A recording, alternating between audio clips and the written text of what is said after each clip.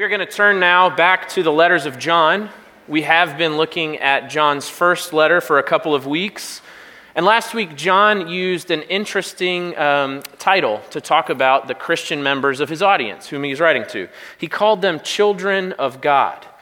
And he used that analogy to help solidify their relationship with God, to help them see that God, they are born of God. They cannot be removed from him. But also in doing so, John created a distinction between the children of God and everyone else. And this morning what we're going to see is that he continues to draw that distinction out, to talk about what separates the children of God from everyone else. And as we hear the passage read, I want to ask you this question. If you walked into a Starbucks or the lobby of your office building or a PTA meeting or a neighborhood association meeting, how would you know if anyone there was a Christian? Or if you call yourself a Christian, would anyone know that you are? Let's give ear to the reading of God's word. A reading from 1 John chapter 3. Everyone who makes a practice of sinning also practices lawlessness. Sin is lawlessness. You know that he appeared in order to take away sins, and in him there is no sin. No one who abides in him keeps on sinning. No one who keeps on sinning has either seen him or known him. Little children, let no one deceive you. Whoever practices righteousness is righteous, as he is righteous. Whoever makes a practice of sinning is of the devil, for the devil has been sinning from the beginning. The reason the Son of God appeared was to destroy the works of the devil. No one born of God makes a practice of sinning, for God's seed abides in him, and he cannot keep on sinning, because he has been born of God. But by this it is evident, we are the children of God. And who are the children of the devil? Whoever does not practice righteousness is not of God, nor is the one who does not love his brother. This is the word of the Lord. Thanks be to God. Pray with me.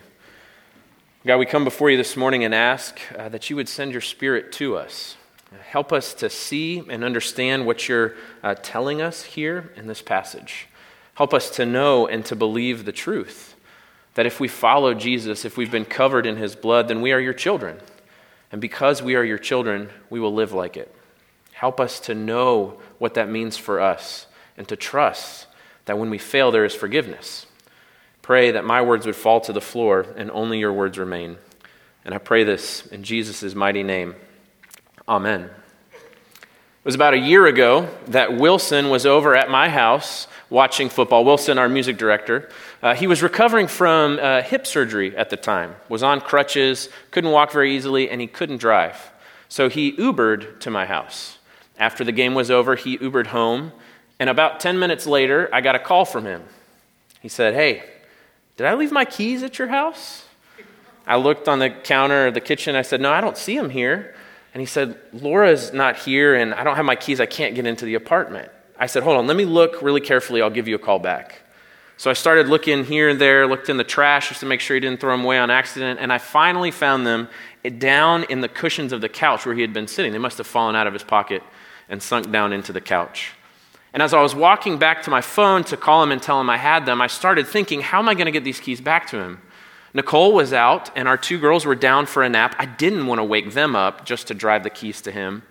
But I felt bad asking him in his state of recovery to order another Uber, wait for the Uber, try to get in the car, come all the way back over, get his keys, go all the way back just to get into his apartment. And that's when I thought, I'm pretty sure that I've heard people send stuff to other people through Uber, right? Like you can just give something to an Uber driver and they'll take it over to someone you want it to go to, right? It's like a cheap FedEx. And I convinced myself that I had heard other people doing this. And so I called Wilson. I said, "Hey, I've got them, but don't worry, I've got a plan. I'm going to Uber your keys to you." And he was like, "You can't do that." And I said, "No, I'm pretty sure I've heard that people do this all the time. Like it's really easy and you live close enough to me where I don't think it's that big a deal." And he was like, "That's not going to work." I said, "The worst thing that's going to happen is they'll just cancel the ride." He was like, "Okay, fine." So we hang up. I ordered an Uber, put in my address, put in Wilson's address as the destination. The guy pulls up, and I walk out. He rolls down the window, and he says, "Steven?" And I said, "Yeah, I've got a question for you." He looks at me suspiciously. I go through the whole story. Football, crutches, keys, Wilson, all that kind of stuff. Girls down for a nap, don't want to go. I said, will you take his keys to him? And, I've heard people do this all the time. Would you be willing to do this? And he was like, I don't think people do this at all. I said, no, I'm positive. And it's just over there. It's like a 5-minute drive. It's no big deal. I said, in addition to the fare, I'll give you $10. So he looks at me. He looks at the keys in my hand. He looks at his phone, and he goes, all right, I can do it. 10 minutes later, I get a text from Wilson. Got my keys in the apartment. Thank you very much. I concocted this whole scheme because I was pretty sure I'd heard that tons of people do this. People don't do this, by the way. I did this. John is writing to his audience that are in somewhat of a similar scenario. The Christians of the first century were living in a society that was, yes, very different from the society that we are living in today, but in other ways, not different at all. They had received and believed the good news of Jesus' death and resurrection. They had experienced the freedom from their sin and death that Jesus brought them, and they were faced now with a question that you and I are faced with as well. If Jesus really is who he says he is, if he died and rose from the dead just as he said he would, what now? Jesus isn't physically here with us anymore. He wasn't with them either. Chances are the audience John is writing to didn't have an apostle sitting with them, telling them what to do day in and day out, and neither do we. So the question is, what does being a Christian mean Monday morning and Saturday night? What does Jesus expect from his followers? How does following Jesus fundamentally change who I am and how I should live? And one of the hard things for us is that answer can be confused by all of the voices we have in our society. Right? There are thousands of blogs and books from popular Christian pastors and preachers and speakers telling us how we should live. There are countless podcasts that tell Christians which cultural trends they should embrace and which they should shun. Right? There are scores of powerful evangelicals using their financial, social, and political acumen in order to create a society, a culture, a setting that is comfortable and safe for Christians. And it's easy to get confused about how we should live. Now, the audience John is writing to didn't have all that stuff. But there was a group of teachers going around proclaiming that believing in Jesus looked incredibly different than what they had received from the apostles. And so questions arose. Questions maybe you've asked yourself in the past couple of months. Are those people really Christians? Should I be living like them? Am I allowed to live like them? Is there really a set way that Christians should live? John's letter comes to this audience as an encouraging one, telling these believers, yes, you are children of God. And because you're children of God, you will live like a child of God. Not in a compulsive way. He's not saying you're a child of God, so act like it. What he's saying is this: if you're a child of God, it's because you've been born of God. And if you've been born of God, you'll behave as a member of the family behaves. You have no choice. That is the only way you are able to live. And the way John communicates that is by saying this: what you do matters.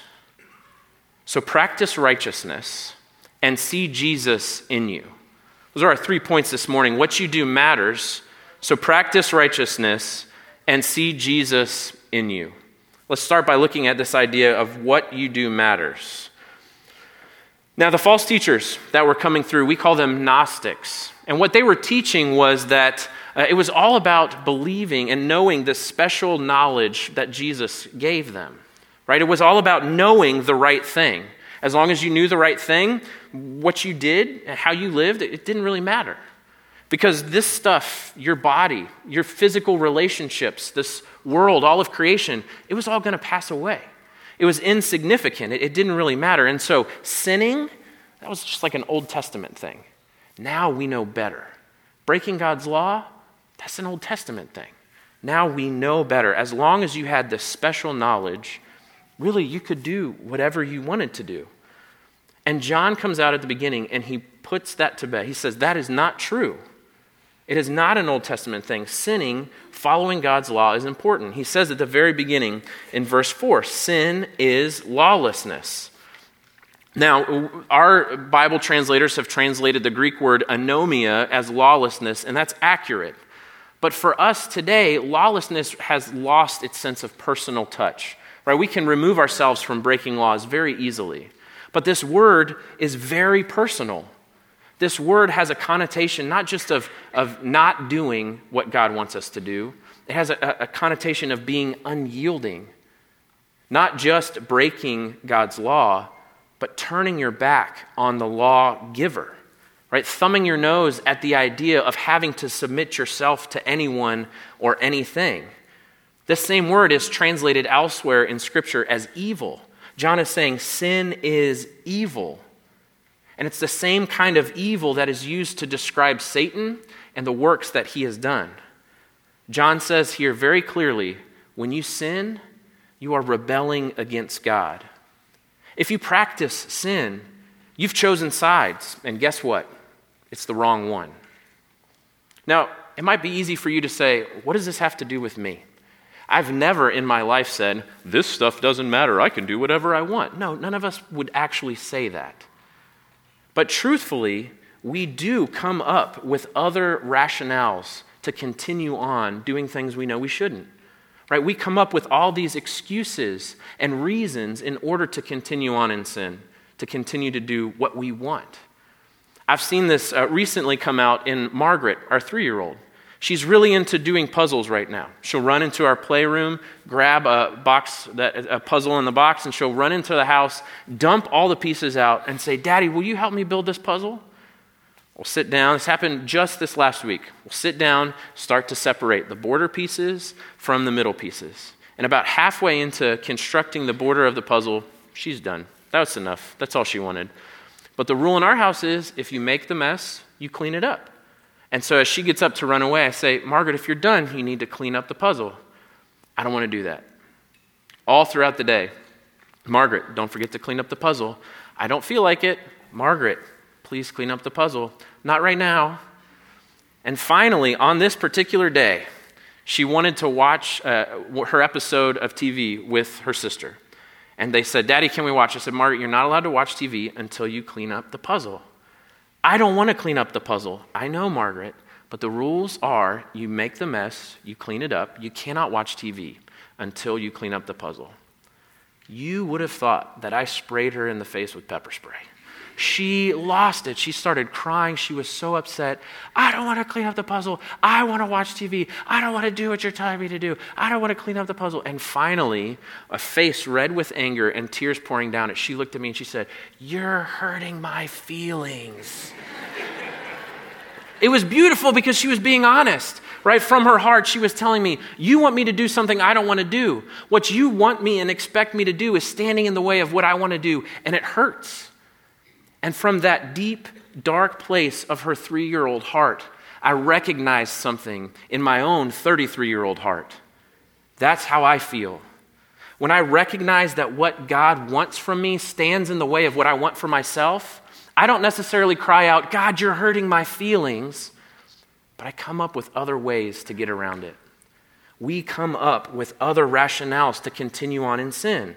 Right? We use the disguise of concern and helpfulness to talk about other people's problems and their relationships. Right? We know how to hide our gossip. We neglect our families so that we can work more hours because we are providing for them or we're planning for the future.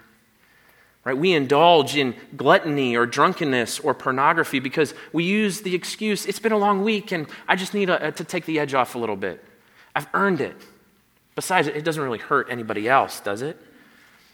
We continue to hurt people over and over again with our actions or our words or our inactions, and we use the excuse, that's just who I am, it's how I've always been, you really need to adjust to me.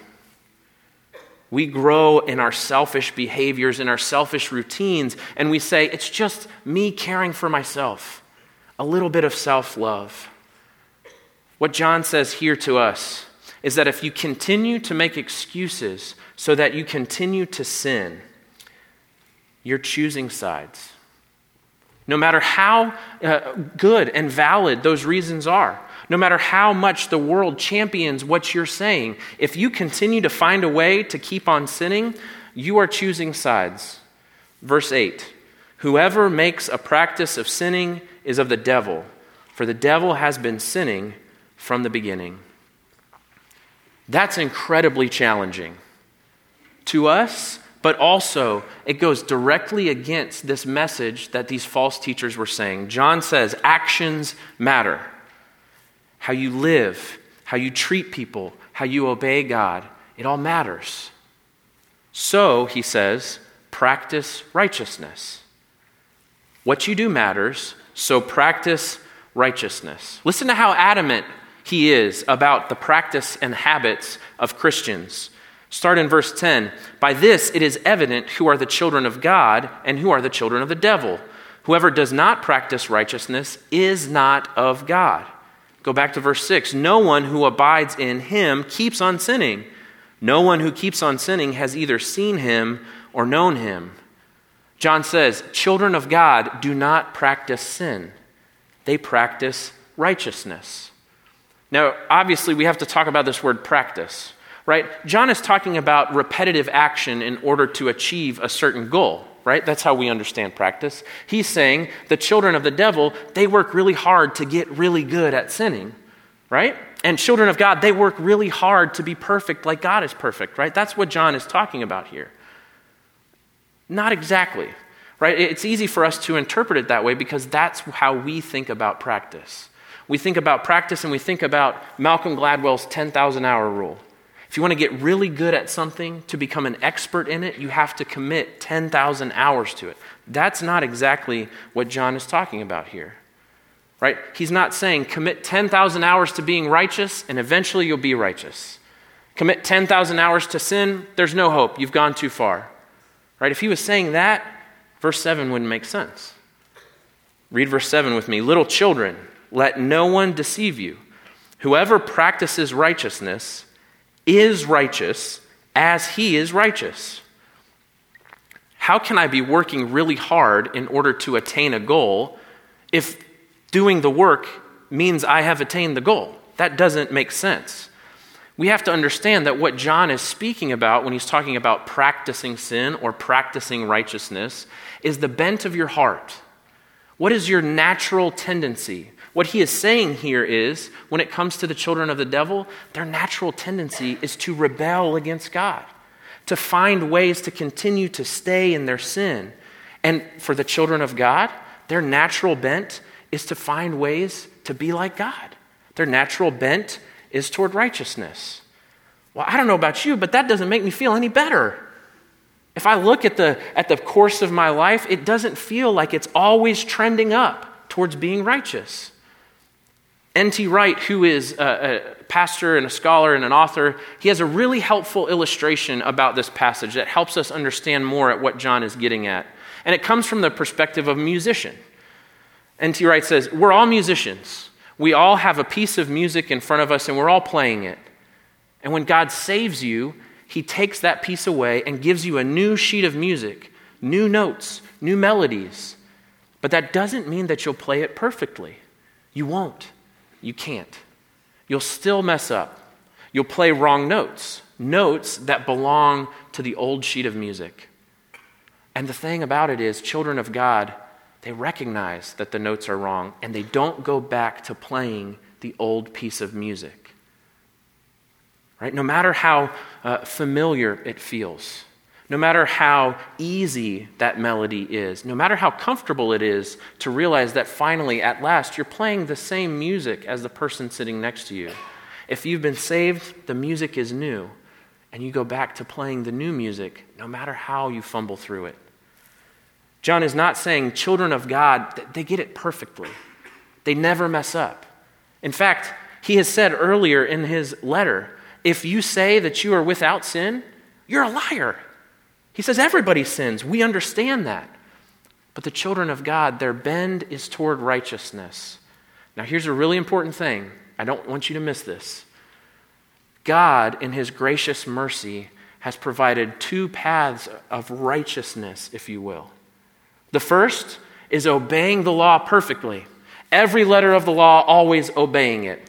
Guess what? That way is closed to you and I. We've sinned. But God also gives us the capacity to receive Jesus' righteousness as our own through his death and resurrection on the cross. This is the beautiful exchange that happens on the cross. Jesus willingly took your sinfulness, your failure, your corruption upon himself, and he gives to you his righteousness and his perfection.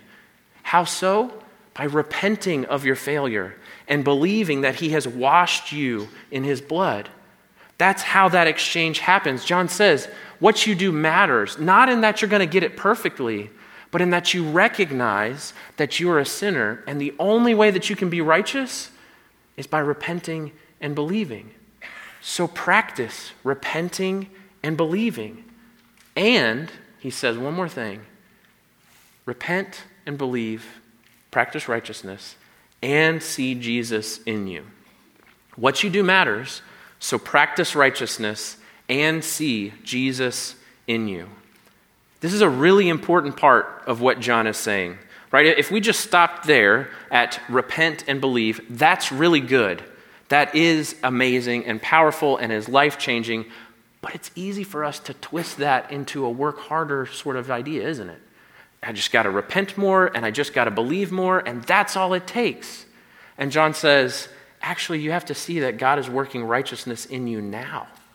That Jesus is in you now. That God is working his righteousness into you by making Jesus grow in you. Right? Follow this line of logic. It's not linear for John. It moves around. So I'm going to jump around a little bit, but follow this line of thought. We start at the end of verse 8. The reason the Son of God appeared was to destroy the works of the devil. Back up to verse 5. You know that he appeared in order to take away sins, and in him there is no sin. Verse 9. No one born of God makes a practice of sinning, for God's seed abides in him, and he cannot keep on sinning because he has been born of God. John says this. You know that Jesus came in order to defeat Satan, to completely destroy the works of Satan. And when it comes to you, what that looks like specifically is to remove your sin. Not just in the sense of like guilt and overall punishment, right? Jesus came in order to remove the punishment of your sin, yes, but also to extract sin from you. That sin that you run to when life is stressful in order to calm your heart down. Jesus came to take that from you. Right? The sin that keeps cropping up in your life day after day, week after week, year after year, whatever it is, Jesus came in order to take that from you. Really, how does he do that? He puts his seed in you. God's seed abides in you, the Holy Spirit. And throughout your life, from the moment that you were saved, it grows and it grows until you are the likeness of Jesus. God is making you righteous as he is righteous. And if you're like me, you hear that and you say, that's exciting, but I don't see that. I'm still angry as I was 10 years ago. I still struggle with this same sin. I still haven't gotten free from the effects of how I've damaged my family with this sin. Whatever it is, I don't see Jesus growing in me. I'm still messed up. All I can see when I look at my life is my failure. And that's good. That's good because that's not you. John says here, if you sense yourself recognizing the wrong notes that you're playing, if you go back to the analogy, that's not you. We're talking about conviction. When is the last time that you felt convicted, that you had done something wrong? Maybe it was over the course of a couple of months you recognized that a pattern in your life was wrong and sinful. Maybe it was a moment of inspiration where you realized that you messed up. Maybe you yelled at your neighbor or your spouse or the guy sitting beside you in traffic who cut you off only to realize his window is down and now you feel bad about it.